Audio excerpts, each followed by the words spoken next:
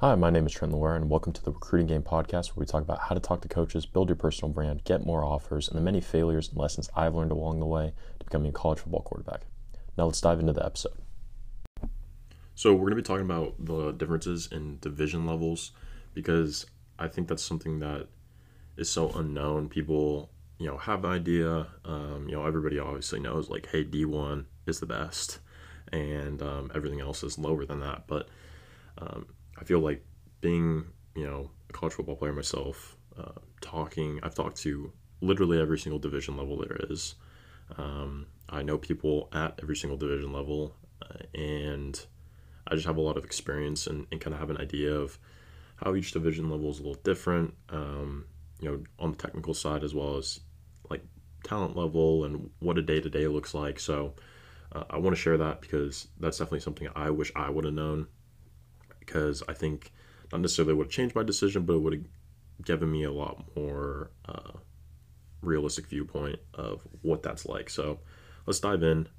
First off, we'll just talk about the scholarship breakdown, because I think that's an important thing to know about, is how the scholarships work at each level. So starting with D1-FBS, it's 85 scholarships, and they cannot be broken apart. That means it has to be 85 full scholarships. So you're either getting offered, when you get offered, you're getting either offered full or you're getting offered nothing, which is just a PWO.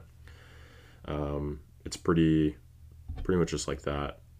Next is FCS. Now, FCS and all the way down to JUCO, those scholarships can be broken apart, and they often are broken apart because they want to make sure everybody has an incentive. Though I'm not saying that there's not PWOs at all these levels. But if you're getting offered a scholarship, it's rare that's a full. And if it's a full, recognize that school is very much into you and you're in a good position with that. So FCS is 63 scholarships. Like I said, they can be broken apart. This is, below FBS, obviously, and it's a good playing level 100%. Now it basically drops significantly from here. It goes to D2, which it goes to 36 athletic scholarships. So they get a lot smaller. Again, as I mentioned, I think a lot of people just overlook or poo-poo on NAIAs and D2s. And I totally get that. Like, hey, D1's the goal. But at the same time, some of these guys are getting, full ride scholarships to D2 NAIA schools when FCS would be partial, or they're looking for a PWO-FBS program. And you have to realize that when a D2 or an NAIA program is offering you a full ride, it's a big deal. Like, they're committing a lot to you, because they can usually give like 1 to 2, maybe they are investing in 3 guys that they're giving like full rides to, with athletic money. And that's like, they basically like committing their entire team to you, because they can't give much else. D2 can give 36 full scholarships. That means that, hey, they got 35 other, scholarships for the rest of the team, and there's going to be definitely broken apart. Same with NAIA. NAIA is 24 scholarships, so even less. That's 2/3 of what D2 has. And again, you have to realize that, like, the roster of an NAIA team is about probably 100 guys. Sometimes it's even more, and they can only give 24 scholarships on that. So it's not a lot. And then lastly, I didn't cover this, but just D3 is no athletic scholarships.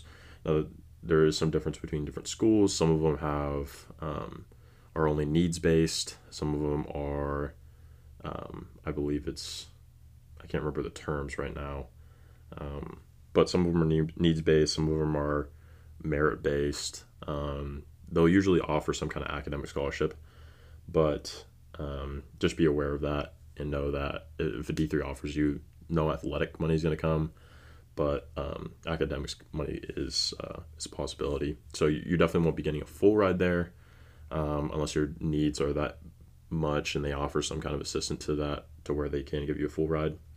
But they are going to be not able to give you any athletic money to make that full. So just so you're aware of that situation.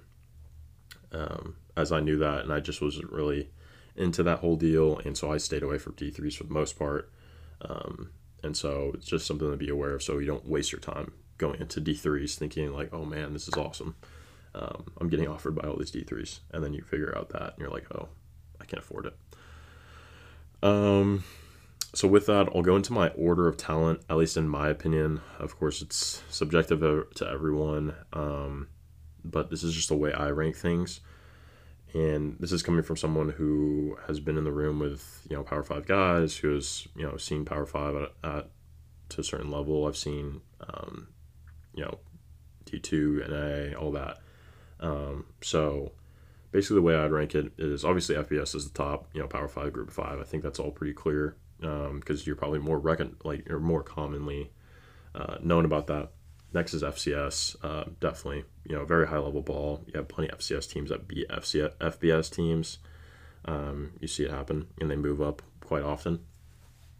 Next is D2. Now D2 is a pretty, I can't remember how many D2 teams off the top of my head, but it's pretty large, and so you definitely get a wide mix. And so below D2, I have NAIA and not D3, and so I will say some of the top NAIA programs, and I'm at one of the top NAIA programs, definitely comparable to D2 programs, to the top D2 programs, if at the very least middle of the road D2 programs. And again, NAIA at the bottom of the barrel. Some of them are, I've heard some horror stories, and so I think probably my JUCO team could beat those teams. So it definitely depends, both in D2 and NAIA. I'm not saying that all those programs are amazing and whatnot, but some of them are a little iffy, and some of them are really good. So it's just something to be aware of. And then lastly, I would have D3. I just feel like when you put in that whole idea of like, hey, these kids aren't getting academic money or athletic money, they're not really able to provide a real incentive for you to go and play, and a lot of kids shy away from D3 because of those reasons. Me personally, I don't know too many kids that have gone D3 just because of those reasons, and we all talk about it. So talent-wise, it's not the best place. I know there's plenty of programs. I have a close friend who went to a D3 program. He went to Mary Hardin Baylor over in Texas, and it's one of the top D3 programs. He said it was, facilities-wise, very legit. Program was good, but they have to bring in I can't remember how many kids he said it was in the program. Technically, it had to be 200, 250, just because when you start getting to those top level D3 NAIA programs, what they do is they bring on so many kids because they know they're going to try and run it like a D1 program, and to do so, they're pushing these kids so hard that in the end don't really have the same incentive as hey, on a D1 program, you can live, sleep, eat like a D1 guy the whole time because everything's getting taken care of for you. Hopefully your school's getting taken care of for you, and the walk-ons know this is what I'm going into, this is what I want to do. They're all bought in. But on an NA or D3 program, they're oh yeah, this is going to be awesome. It's going to be, a little more relaxed. And those top programs are not as relaxed as you would think they are. They're definitely not as extreme as a D1 program, but a lot of kids just bail out because it's just not right for them. And that is what it is. But that's the truth, is that these top programs have tons of kids, because the amount of kids that drop, kids drop on a weekly basis. And that's just the truth. And again, there's nothing bad about it. It's just the way it goes, and it is what it is. So that's some insight for you. I guess next point I'd go to is probably just that.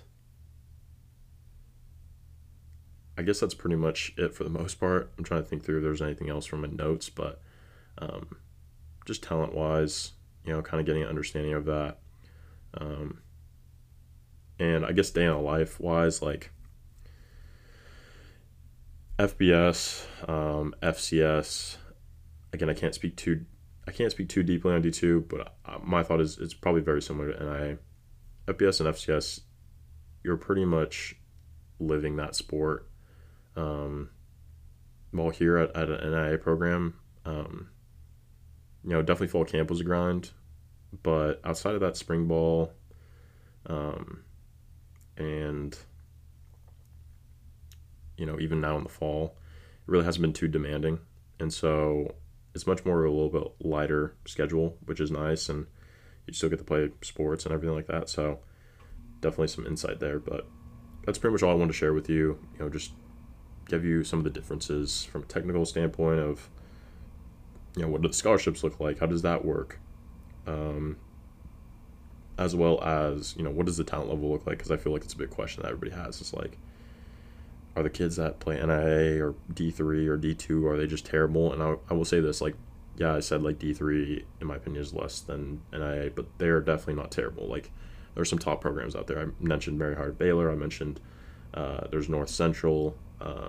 There's plenty of other programs out there that are amazing. And you'd be if you went to a game, you'd be shocked by the amount of talent. So definitely, like, this is college football. This is just the ranking. I'm not saying that the worst is just horrible. I'm just saying that this is the way I see it. I have nothing bad to say about any of the programs. So, if you have any questions or any more questions about anything else, feel free to let me know. More than happy to answer it. Hopefully this give you some insight into the different division levels. And again, if you need anything, feel free to reach out. See you in the next one. Peace. Hope you enjoyed today's episode. If you did, be sure to follow for more episodes, leave a review, and even give me a follow on Twitter at TrentonLaura14 for more content like this. Peace.